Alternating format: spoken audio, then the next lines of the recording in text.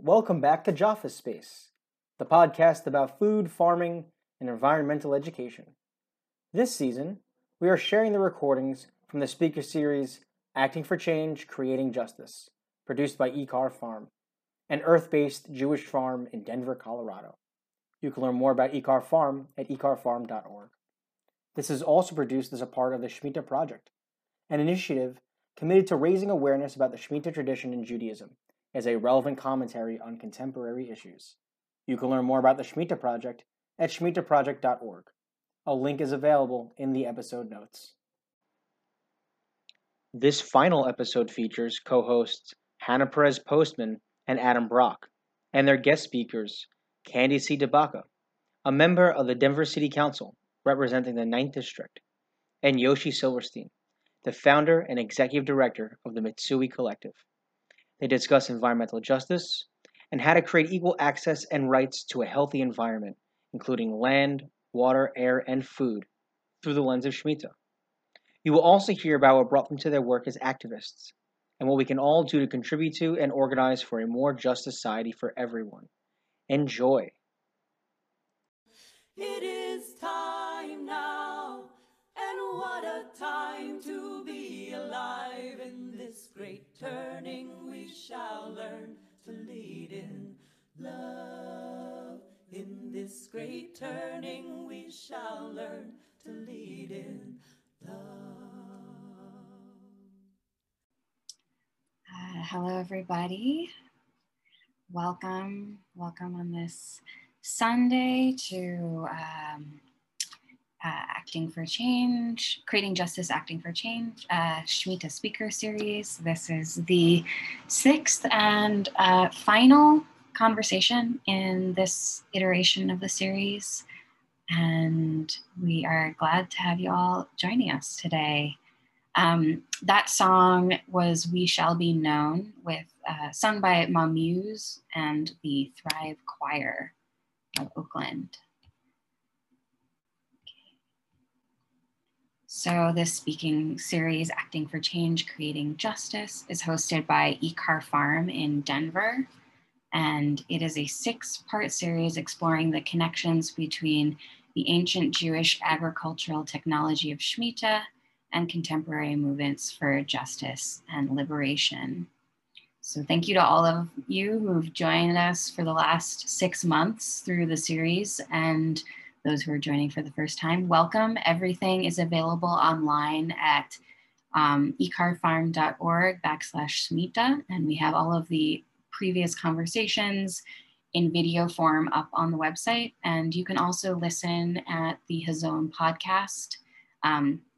Is the Jaffa Space podcast hosted by our partners at Hazon, who are recording this conversation and have recorded all of the previous conversations. So thank you. So because this is being recorded, we would love for you to stay muted if possible during the conversation with the screen on if you can, which is more engaging. And we also welcome you to put any questions that you have in the chat as the conversation goes on. And Adam, who will be moderating the conversation today, can bring them up as they are relevant to the conversation. And we like to start all of our speaker series sessions off with a land acknowledgement. This one is put together by Perry Hardeen of the Pearlstone Retreat Center and co-edited by Adam Brock. We gather virtually today on stolen land that belongs to no one, but that was tended lovingly for thousands of years by Cheyenne, Ute, Arapaho, and the 48 tribes. We did not receive permission to be here, and no amount of words can do justice to the suffering that those nations experienced at the hands of European settlers. Today, we find ourselves in another moment of struggle. The global pandemic is still very alive in many parts of the world. Extreme weather is ravaging the landscape, and our democracy is in peril. And still the sun rises, the birds sing, the rain cools the parched soil, and still love happens and is woven into the fabric of our days. We gather here today in the hope, always present, that love can heal, that the traumas of the past and present can yet be overcome with compassionate learning, collaboration, and graceful action. These words, while a meaningful reminder of our present conditions, are an offering and just one step on the journey of acting in the name of justice and repair. May this humble gathering serve as a small movement towards remembering our true place in the dance of life, a small step on our long path back home. Thank you again all for joining us for this last piece of the series. We hope to hear from you on how the impact of this process of exploring Shemitah has landed with you and in your communities, and any follow-up you have is gratefully appreciated. So please feel free to send any emails to icar@icarfarm.org. And most people here have been here for several months, and so we already know what Shemitah is, but for anybody new who's joining us, Shemitah means release, and it is the 7th year in a 7-year ancient Jewish agricultural calendar in which all fields are let to become commons and are not tilled. So it's a rest for the land and also a rest for the people. So the land becomes commons, everyone, animals, strangers, your neighbors are free to eat of all land, and there is no buying or selling of food. And it also is a year when any debt that has been accrued is released. And so we're using this as this framework to really dive into contemporary justice issues and what we can do as Jews to integrate our ancient practices and contemporary needs. This particular conversation, we will be focusing on environmental justice.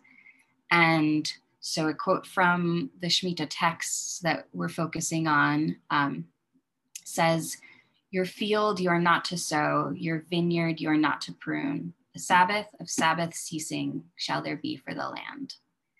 Now the Sabbath of yield of the land is for you, for eating, for you, for your hired hand, and for your resident settler who sojourn with you, and for your domestic animal and the wild beasts that are in your land shall be all its produce to eat." And what I particularly like about this quote is that it combines both the rest for the land and the rest and need of food for the people, which I feel like is a nice intersection to segue into our conversation about environmental justice, which is how can we show up better for the land and for the people who live on it, and just examine and explore the ways rights to healthy, clean water, food, air are not equally distributed, and what our roles and responsibilities in that are. Joining us today, we've got two great speakers who will be in conversation with us. We have Candy C. DeBaca, who is a member of the Denver City Council in the 9th District. Candy is a proud 5th-generation native of Northeast Denver, Colorado, and a graduate of Manuel High School and the University of Denver. Raised by a single mother and grandparents, Candy understands the importance of tight-knit communities and stepping up for neighbors in need. She's also the first LGBTQ Latina and first Democratic Socialist to serve on the Denver City Council. Candy is a fierce advocate for justice and against the criminalization of poverty, environmental racism, and the displacement of Denver's Black and Brown communities. And joining us also, we have Yoshi Silverstein, who is a Chinese Ashkenazi American Jew and educator, coach, speaker, husband, and father. Yoshi was the director of the Jaffe Fellowship at Hazon from its launch through its first 4 cohorts, catalyzing the growth and leadership of over 60 emerging professionals working across the US and Canada in the realm of Jewish relationship to land, food, culture, climate, and community. He holds over 2 decades of experience in both the Jewish and secular outdoor food, farming, and environmental education realms, and is also the founder of the Mitsui Collective. Welcome, Yoshi and Candy. Thank you so much for joining us today. And here to facilitate this conversation is my friend and co-host, Adam Brock. Thanks, Hannah, for that wonderful grounding and introduction.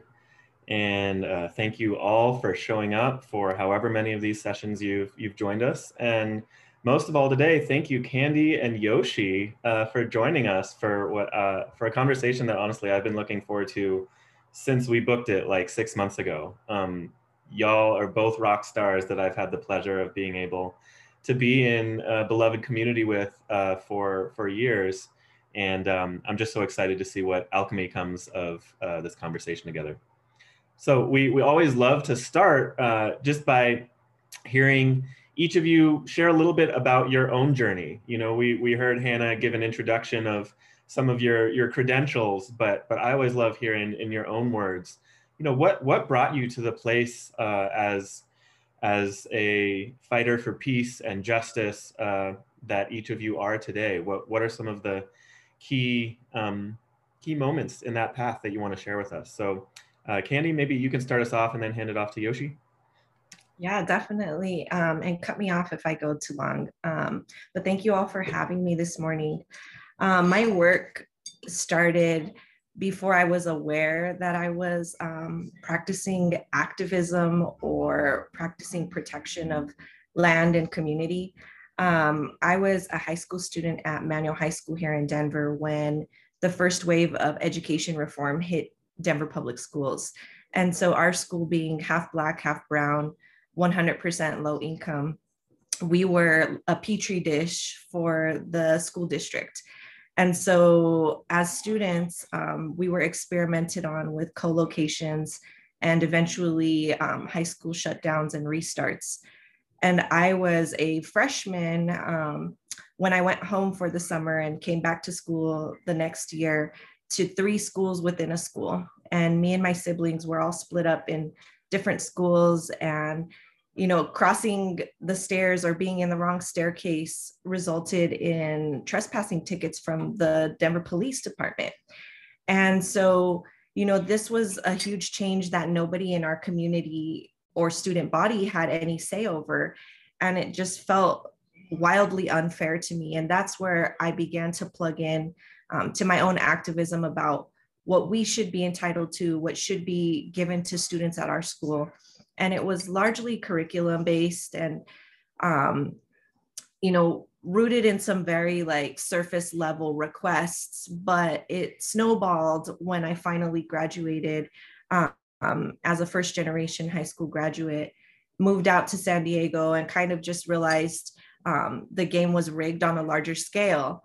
And that is what politicized me, seeing the juxtaposition of my experience in school compared to my peers at the University of San Diego, or what many people called the University of Spoiled Daughters. And to see that juxtaposition and know that people I grew up with should be in the seats with me in San Diego, but couldn't for very structural reasons, it emboldened me and really drove me to this life of activism. And that, when I came home, turned into starting Project Voice, a nonprofit that was designed to insert youth voice into education policy. They're 15 years old today. That organization is still around. And now their goal is to insert youth voice into all kinds of public policy. And so having started that organization, having experienced a range of inequities, all the way from educational inequity to environmental racism, it was necessity every single time that brought me to the table in these fights. It was a level of self-preservation that made me want to protect my community, fight for my community, protect our land, and fight for something better. And that catalyzed my race for city council. And that's kind of what drives everything, every decision we're making around policy and power building in community now. I'll kick it over to Yoshi. Thanks, Candy, and really good to hear a little bit about your story. So in the context of this conversation, I think one of the primary threads that's gone throughout my whole life is really being a child of the diaspora. And when I think about what that means, I think about a disconnection from land, a journeying process, and then an ongoing process of new connection, of reconnection, whether that's to the sort of the original or the new or both, and that constant sort of process of journeying forward and also remaining connected and tied, you know, through memory, through lineage, through all these different means to sort of like where the original place was. And so, so in my family, my dad's side of the family, are Ashkenazi Eastern European Jews from Poland, Latvia, Lithuania primarily. And my dad was born in the Boston area and then grew up in Southern California before meeting my mom in medical school. And on my mom's side of the family, is Chinese from Canton province primarily, and Han Chinese, and they made their way to the States through actually British Guyana, or Guyana when it was colonized by British, where my grandmother grew up, and then made their way to Texas, and so that's where my mom was born and raised. And then, like I said, she and my dad met in medical school, and so that was their own family journey. And what I think is really interesting and inspiring for me is the way in which they sort of recognize that disconnection and sort of launch this process of reconnecting, both thinking about how do we want to build a family together and where do we want to do that and what does that life look like, and sort of really giving a really amazing, I think, foundation for my sister and me. And so they ended up moving to Spokane, Washington, which is where I grew up, which is on the eastern side of the state, 20 minutes from the Idaho border. And I went to a Montessori preschool that was housed in an arboretum. So recess was literally just like, go play in the trees. I started, playing music when I was little, doing martial arts, spending a lot of time out in the mountains, skiing in the winter, going camping in the summer. And so really all of these different aspects of my childhood growing up were really amazing, in which there was just all these different pieces of me that had the opportunity to really be aligned and connected with my family, with my community, with the place I was in. I also grew up in a Jewish community that was sort of radically inclusive before it was trendy. Small Jewish community, I think folks sort of, for lots of different reasons, maybe one of it is just like when there's only so many Jews in an area, you like can't really afford to be exclusive, right? It's like, cool, you want to be in the city, like great, so like my mom converted, she became temple president twice, all these things. And so that was the foundation I had growing up. As I started to go out into the bigger world, and I got older and through high school and then college, et cetera, that's when I really started running into more of just more obstacles and more boundaries, and sort of finding out, for example, like, oh, there's parts of the Jewish world that, not only frown upon the intermarriage of my parents, but sort of are saying like, that is like killing the Jews. Right. Coming into against, racism, obviously just learning more in general about racism, about environmental issues, about environmental racism, just seeing all of those ways in which like the world is not, always such a rosy place. And so I think as I have moved into and through my career, one of the connecting pieces I've really been thinking like, how do I bring a sense of both alignment for me in terms of my own work as a professional, bringing in all the pieces that I feel most strongly aligned with. So all of this really through a lens of embodiment. So my connection to my own body, to my sort of movement practices and breathing practices, and those, my connection to nature, to music, right, to song, to ritual, and then creating spaces for other folks to also be able to experience the same, right? Spaces that are radically inclusive, right, that center folks who've historically been marginalized and give folks a chance where who they are in their bodies and their identities are not obstacles, but actually what allows them to be present in the space together. So that's sort of the connective thread through my work. And the last thing I'll just say is, which I was going to maybe say at the very top, whatever I am, but I live now in the on Erie, Mississauga, Haudenosaunee land, currently known as Shaker Heights, Ohio, right outside the city line of Cleveland. Which where my wife's family has been for several generations. We moved here just about 2 years ago and have been sort of going through that process in the middle of pandemic and all, but of like really thinking, what does it mean for us to root ourselves here? How do we connect to the existing roots through family and community and culture? And also, what are the obligations and responsibilities that we have, whether to the people who have genuinely, indigenous roots here, other communities have been here for a long time, and really just like playing with like, what does it mean to root yourself in a community, and really sort of try to grow those roots over, hopefully, as my Texan rabbi would say, God willing and the creek don't rise, like hopefully over many decades to come. Nice.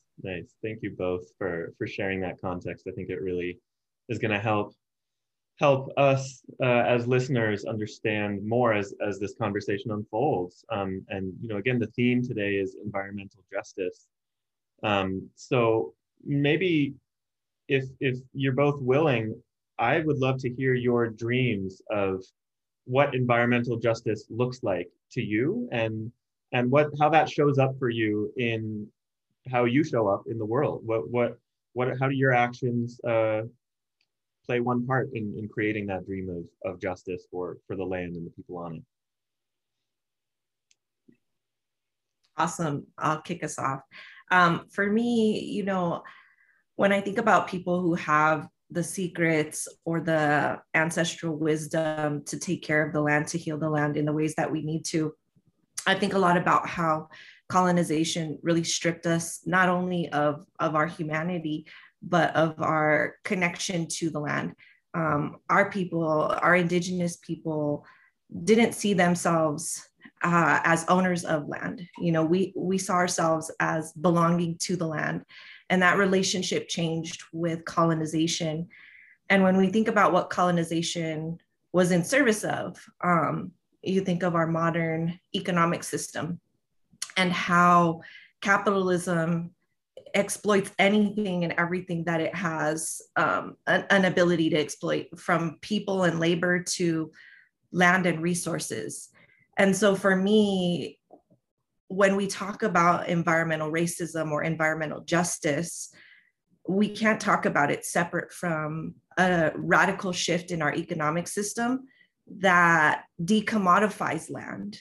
The commodification of land is our biggest barrier to protecting and healing our land.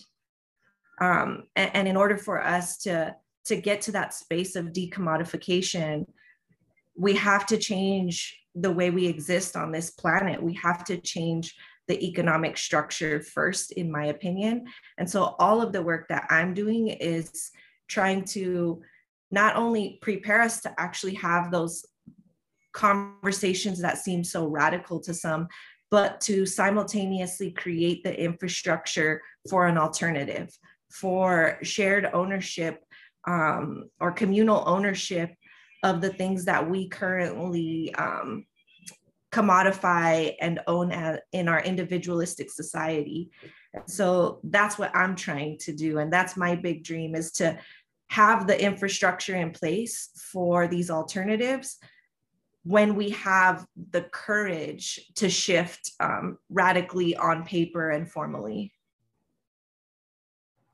No big deal, just totally changing our economic system. No big deal. No big deal. You said big dreams. I love it. Let me dream. It's my dream too, Candy, and it's so great to hear those words coming from you as someone who's sitting on our city council. All right, Yoshi, what about you? Yeah. I love and appreciate everything that you just said, Candy. And I think what I appreciate too is, just in terms of this conversation, is through your work generally, and certainly on the city council, like this way that you're really approaching the structural, right, and the policy and those things, which I think are critically important. And I'm sort of holding, or at least in my work, sort of the other side of that, which is thinking about how do we sort of bring the personal lens within that broader context and shift. So we're shifting both the structural pieces, and we're also shifting our own sort of personal practices, all in tandem, right? It's not one or the other. It's all of it is critical work. But how are we doing that? And I think really thinking about culture change, right? And like, you know, there's what sometimes it's like, how are we toggling the different things, right? And sort of pushing the policies, pushing the economic and structural pieces, right, on the one hand, so that the system is working towards more equity, more justice, right? At the same time, if we're not also changing our own personal practices and sort of perspectives and ways that we're, again, aligning with the world or not, like, we can change everything structurally and it won't stick because we don't have it, right? And at the same time, the opposite is also true if we're not changing the structure, right? So, so you know, as I was thinking about this too, is thinking about what are some of the unique or maybe particular lenses that Jewish learning and wisdom and practice bring that really ground me in the work. And as I've been thinking about this, I think one of the really interesting things is how Judaism combines or holds the personal, the interpersonal, and the structural in all of it. So, you know, Jewish practice is not a faith that is exclusively about the personal, right? There are elements of what are my own personal ethics? What are the practices that are for my own sort of individual spirituality? Certainly that it's a really important core piece. But there's so much about Judaism that's also about our relationships and obligations between my neighbor and lots of circles, you know, in terms of proximity. There's like immediate and further out, and also with the earth, right? With land, with just the question of ownership. And Shemitah is sort of one of the more meta aspects of all of these different laws that are relating to how do we relate to land and ownership, and acknowledging that we are not actually the owners of land, right? It's something greater, that there's a collective sense of ownership, that we have obligations to the marginalized folks in our communities, right, who don't have the ability to provide for themselves. There's all sorts of laws that have to do with that. And then I also think about Shemitah, and then you know, maybe this has come up in prior conversations where there's super Shemitah, like as if Shemitah wasn't radical enough that every 7 years, like everything goes fallow and you release all debts, blah, blah, blah. There's a super Shemitah, which is the Jubilee, the Yovel, every 50 years, in which like it was a complete reset, right, of like the entire system, which I think is just like fascinating to me, that there's this understanding that even with Shemitah in place and these sort of smaller micro level laws of like, I'm thinking like Peah, you mark the corners of the field, right, for folks to come. There's like Maaser, there's all these laws targeting different aspects of the system. But it's saying even with all those in place, inequity is bound to make its way into the system, because that's kind of, I don't know, maybe it's human nature or some level. But there's a recognition of that. And so it's like every 50 years, we're going to need a larger level reset where we take this big step back and say, okay, like what has all happened in this sort of like marketplace? And like, we're just needing to like reset and reallocate and do this and like, you know, make reparations here and give land back there. And like, all, like, it is like core to our tradition. Historically, it's unclear if Yovel, if Jubilee was ever actually observed, because it's pretty challenging, but right, like that space of dreaming and visioning, like, I mean, how amazing would that be to like actually put that into practice? Yeah, so great. And I love your kind of framing of what I kind of consider this like fractal technology is, right? It's like 1 day out of every 7 we rest, 1 year out of every 7 we rest, one, you know, 49-year cycle, it's an even bigger rest. And just how there was that foresight of, you know, on all these different scales needing to reset. So I want to actually ground this in a very specific situation that I want to ask you about, Candy. So, you know, you've both been mentioning this idea of Shemitah and justice being so directly tied to land and ownership of land. And there's a situation right now in your district and a neighborhood that, of course, I'm very familiar with my past in Global area Swansea, that is part of this redevelopment of the National Western Stock Show. They call it the Triangle. And there was, you know, supposed to be one agreement that the city have of how that was going to be developed. And now that seems like it's changing. I wonder if you could speak a little bit to that, kind of just give everybody else listening what is some more context of where that's at and what you would like to see happen with that land towards justice. Yeah. And it's a long, complicated process, but in a nutshell, the National Western Center, a few years back, they wanted to move and they worked with the mayor to stay in Denver, but they needed to figure out a partnership that would allow them to change their venue into a year-long global attraction. And so they partnered up with CSU and the city of Denver to create a relationship that was similar to the one created to build Auraria campus. And with that relationship that was created, National Western was given or extended a privilege that governments hold on to, and that is the privilege to use eminent domain for any project that can be justified as a public good. And so this global attraction, year-long event center somehow was able to justify the further taking of land in a Superfund site from largely Latino low-income communities. And they split this project up into two parts. And the first part, they paid for it through a lodger's tax. The voters got to vote on it, over $700 million to renovate and create these event centers on this campus. But the second part is called the Triangle, and there was no funding set aside to redevelop that. This triangle incorporated several parcels of land that were taken from individuals through eminent domain. It's supposed to be complementary to the campus, but it doesn't have to be a part of the campus. And in the entire campus, both sections, housing was never a priority. It was never part of either of the master plans for that area. And housing is our top need in the city of Denver right now. And this new parcel, the Triangle, is now the largest tract of land that the city of Denver owns, free and clear.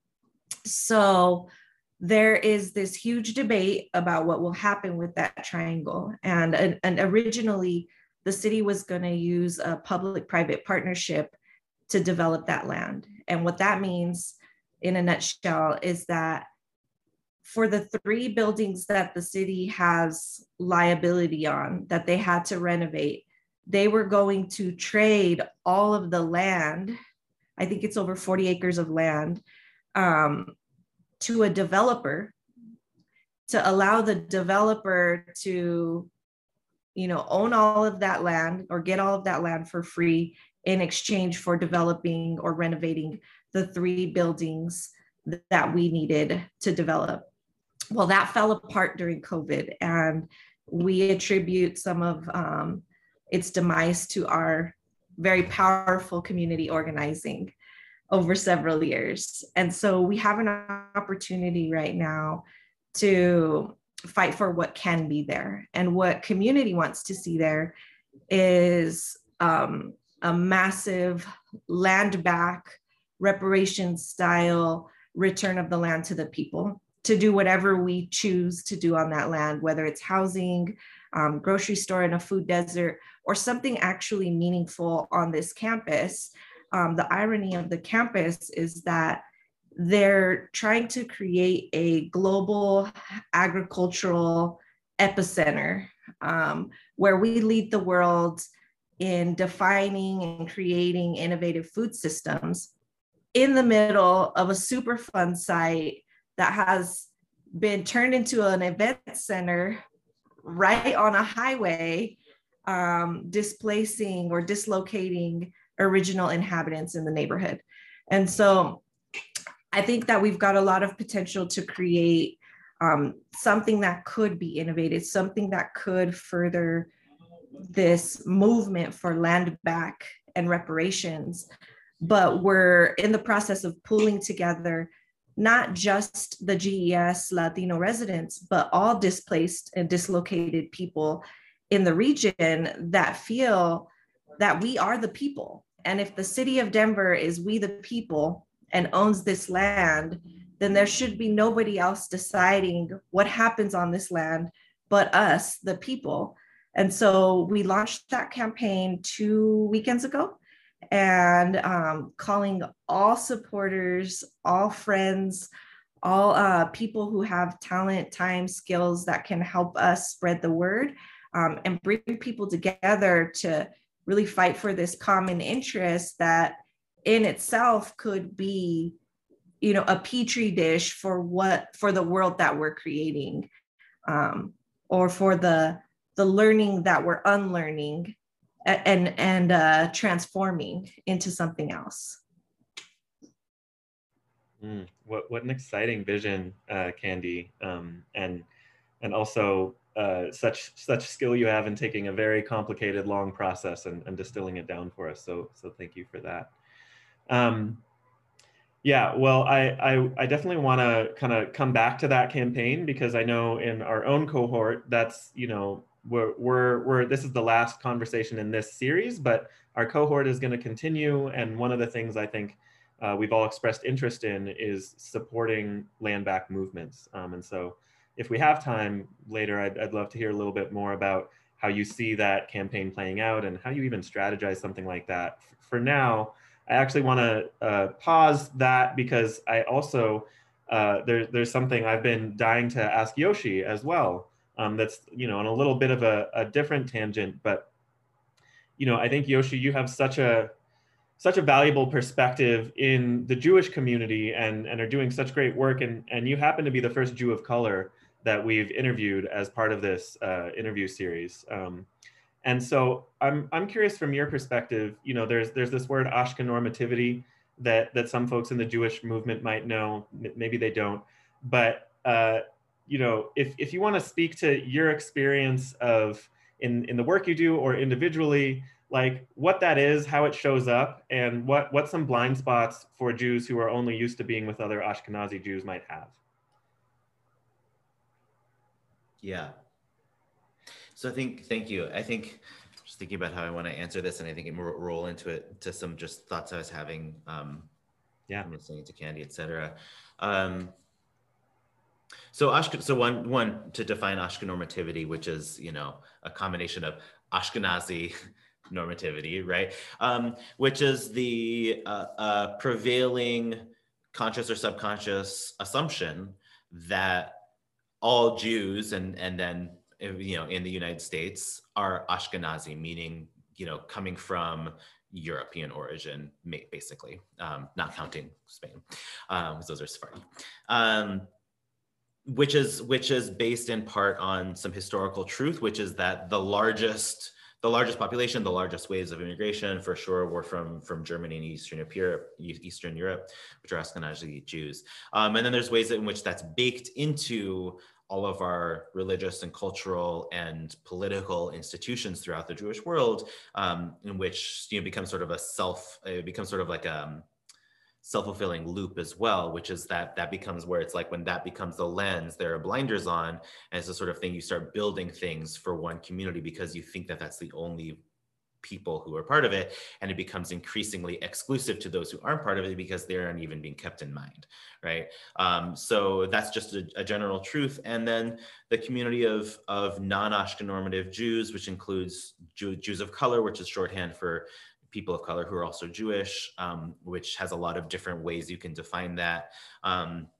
But for sure, folks who generally consider themselves to be non-white. Sometimes that includes Sephardi and Mizrahi Jews. It depends on how folks, self-identify. But there's a whole world of like non-Ashkenazi Jews, right? And a whole rich tapestry of what that means for the different cultural and spiritual, et cetera, aspects that we're bringing into the community.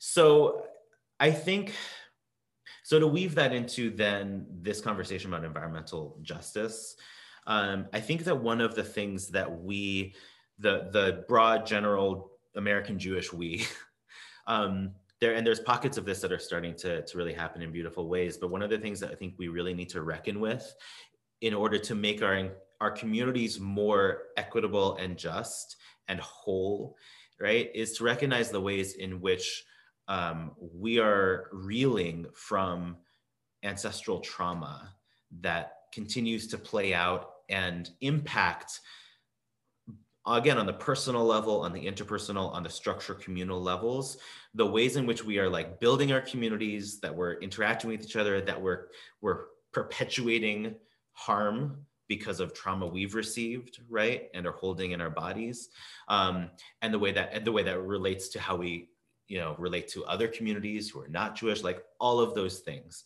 And I think, and specifically in the Ashkenazi world, we're talking about like the entire history of like the Holocaust and pogroms leading up to it, which are just like deeply embedded in both the literal DNA of Ashkenazi Jews and also in our cultural DNA, right? Regardless of like where you sort of come from. But I think that there are ways in which Judaism, since its very inception, has held both the sort of beautiful pieces of Judaism and Jewish tradition, right? Of like, how do we develop these strong relationships? And also like the trauma. And I think something that I've been thinking about, because then we're talking about the question of indigeneity, right? And what is it like indigenous relationship to land back to indigenous folks, like that's this thread. And it's something there's this general conversation of like, are Jews indigenous? And there's political ramifications to that vis-a-vis like Israel-Palestine that are really significant. But I think something that's kind of funny that doesn't even come up, and I actually, this is literally as it came to my mind in the last few minutes, is like, I usually talk about Jews as having a historically indigenous relationship to the land that we now call Israel, right? Israel, Palestine, land of Canaan. And I think that in large part that's true. And the first Jew, Abraham, was not indigenous to that land. Like the entire story started because he came from somewhere else and like came to that. So like, I mean, I think on the one hand, you could argue that on some level that is a fundamental human story. It's not the, but it's there's many fundamental human stories, which is what does it mean to journey, right? That like migration movement, like that's part of like humans over the last eons have moved, like, right? That's a fundamental story. And I think one lens that you can look through Judaism is like wrestling with, our Abraham and Sarah, like the parents of our whole people came from somewhere else, and we're looking for a new home in the physical sense, the ecological sense, the spiritual sense. And we're grappling with how do we do that in a way that is just and equitable and holds our ideals, knowing that like, shit happens along the way. Sorry for the podcast. You might have to bleep that out, right? And like, there's a lot of also blood and violence in the Torah in our story, right? And we need to hold those alongside the like, oh, Peah is an amazing practice, right? Like our agricultural justice, like, yes. And like post-slavery, talk about trauma, right? Which formed us as a people. We came and like David conquered Jerusalem, right? Like all of this stuff is woven into our history. And like, that's not the ideal I want to hold in terms of like my relationship to lands that I'm not myself native to, right? But we also have to hold the ways in which that has been part of our history as well. And so I think that's part of this ongoing question to me of how do we, I think this is a Jewish question, and it's a big question for kind of all of humanity in large part because of the world as it exists, is how do we reconnect and return to our better selves, knowing that like we cannot literally turn the clock back on colonization, like it happened, right? But we can impact how we move forward, right? And so how do we connect our own personal, how do we forge our own personal deep connections with place, with the ecology, with social, cultural? Who do we learn from? Who do we build relationship with? Who do we sort of center as teachers, right? Which should very much include the people who are indigenous to these places, because there's a ton of memory and also just respect that we owe to those folks. How do we, right, allocate resources in that direction, all of those things. But I think to me, that's sort of a fundamental question and thread that really is woven throughout Judaism, and like Judaism as a people in diaspora, where sort of question is like, what does it mean to be like sort of spread throughout the whole world? And like, how do we hold those balance of like rootedness and memory and journey and loss and grief and all of those things. Thank you, Yoshi, for taking my very narrow question and answering a much broader question that I wish I had asked, because it brought up so much other stuff that I want to explore. Yeah, I mean, just right off the top of my head, you know, that I think there's this idea that indigeneity, like to be indigenous is like you're the people who have always been somewhere. And I appreciate you kind of complicating that narrative that like humans have always migrated. You know, certainly in the Jewish story, like you said, Abraham or the Exodus, like migration and settling new places is just like core to who we are. And that kind of set the template for the last 3,000 years.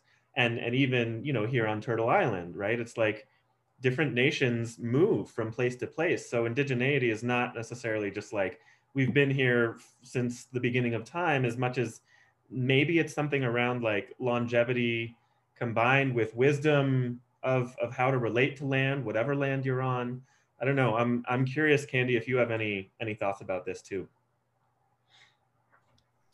Honestly, I when Yoshi mentioned it a couple of questions ago, when he was talking a little bit about how, you know, the Jewish connection to this 7-year practice is critical in our vision, I started thinking about how connection to our roots, no matter where those roots are, is the biggest like hurdle within ourselves, to be able to connect to a movement of protecting the land. When we look at white people, or the construction of whiteness erased people's connection to themselves, to their cultures, to their communities, no matter where it was.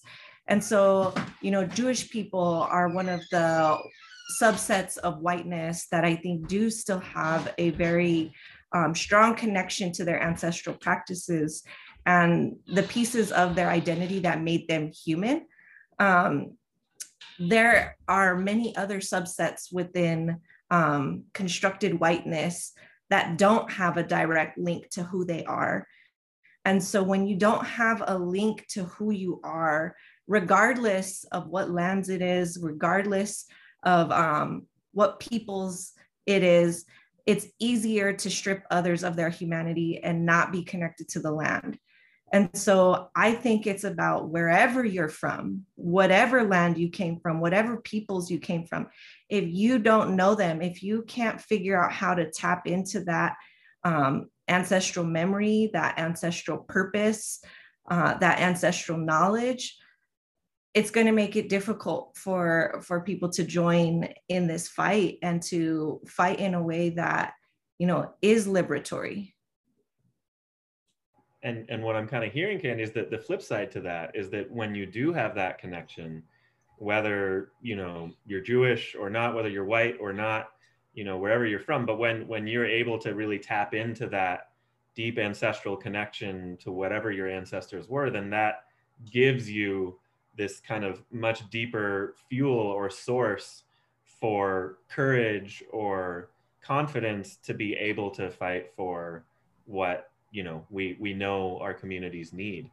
At least that's what I'm taking away from what you're saying.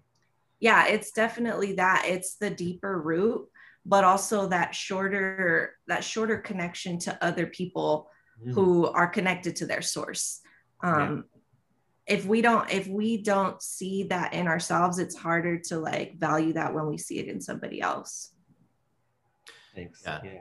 And I think just to speak to that, I think one, just to that, it's sort of, we hope we have the trauma that we've inherited and we have the resource that we've inherited. Yep. And sometimes we overly focus, you know, on the trauma and forget you know, so we need to hold both.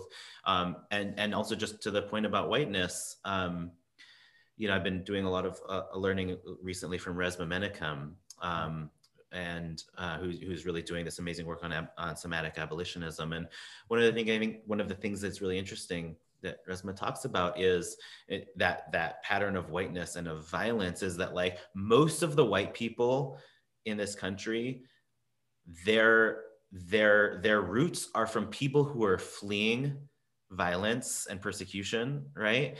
And just in general, like, Europe, like the Dark Ages, right? Europe went through centuries of white people, white on white violence, right? Of like, you know, all European folks, right? And these segments, of course, but like doing horrifically violent things to each other.